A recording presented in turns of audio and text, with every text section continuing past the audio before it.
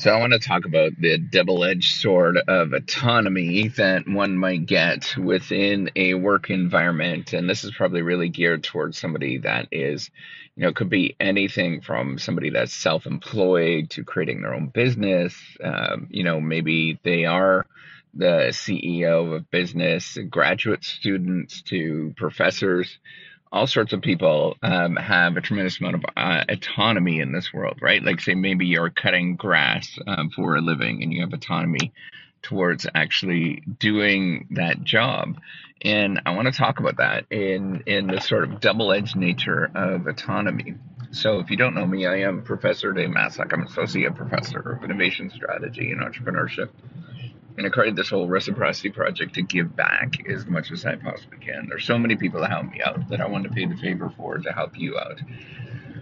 So autonomy is an interesting thing, right? So autonomy is a sort of ability to make your own decisions, have sort of freedom to do the work that you want to do at the time that you want to do it.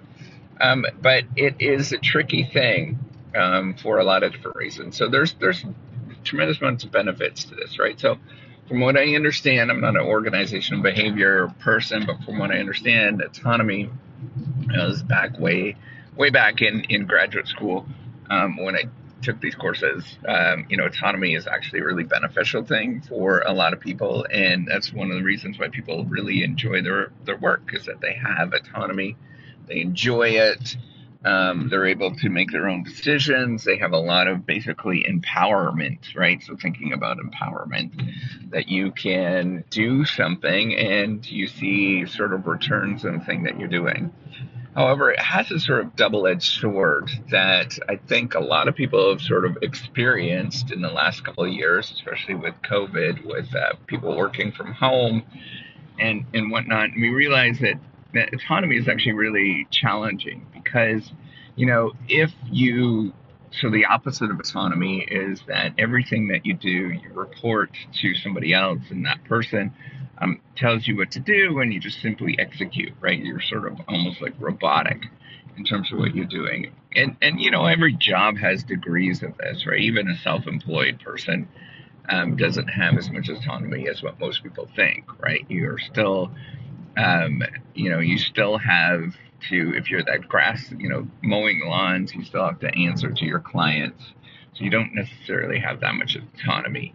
But, what you realize is that when you're doing that, if you're being able to do that, if there's a screw up, if there's a problem, if there is issues, you can blame the person that's overseeing you, right? Like, that's an important thing to realize. That sort of problems that you experience really, it really comes down to that person that you're reporting to, and that's the person that you blame. They fix the problems, they absorb those problems, they fix it. Now, if you have more autonomy and you can control the decisions that you make, you could do, you're empowered to make different decisions. If you screw up, then you have to come to terms with it. It's you that made that mistake. It's you that sort of screwed up. It's you that, you didn't sort of dedicate enough time to this thing. So the challenge that you face as somebody that's, more of an autonomous worker, right, is that you have a great deal of ambiguity in knowing, so you know that you have to work and you have to do the things that you need to do, but it's that sort of trigger point of, so that's the ambiguity and the difficulty lies in the trigger point, is like how much that you should work and how much you should sort of rely on, or how much you should actually do of something. And then, the sort of on the other side is the feelings you get. So even if you put in a lot of work and you do a lot of effort and you do everything right, sometimes things just screw up.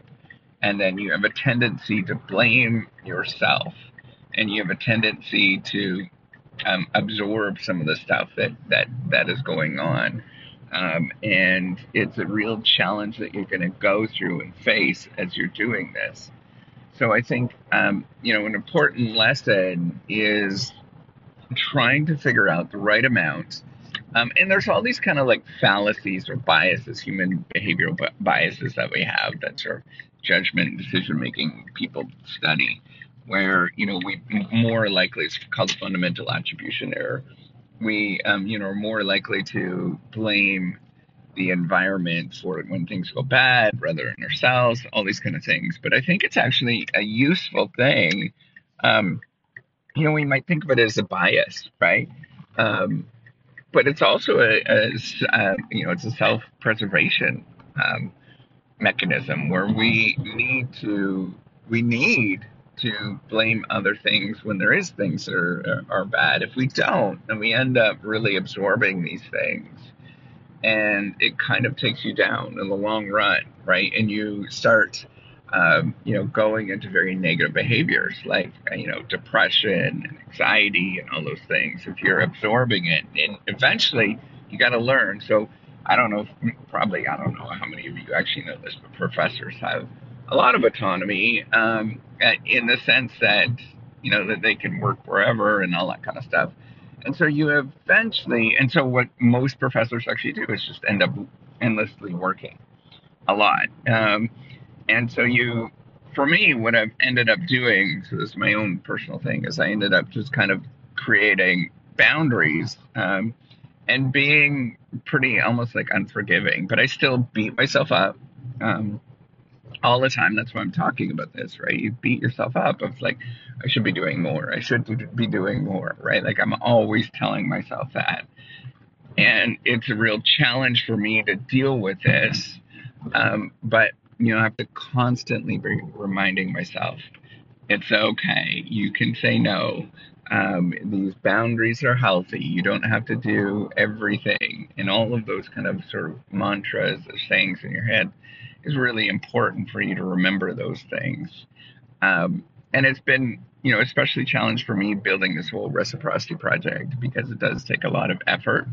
Lots of nights and weekends, lots and lots and lots to actually build this thing and do it. And then it's, realizing that, okay, I'm okay to, not be working to build this thing out because I think it's actually really very important for everybody and figuring that out. So I actually end up working tremendously a lot more now because of it. But it's also enjoyable for me because I'm building, putting something together that hasn't existed.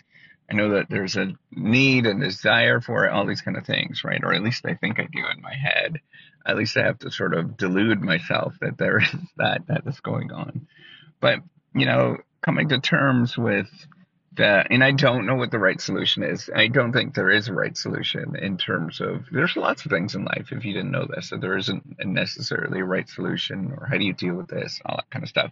You simply just have to learn to say, okay, this is me. I'm good. I'm done. I'm a decent person. I tried, and then move on. And once you start getting to that moment where you're just like, I'm good with who I am.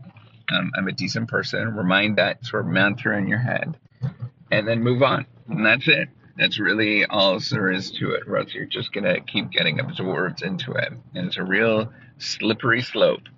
That sort of opposite side of autonomy can really eat you up. All right. With that, take care and have a wonderful day. All right. Bye.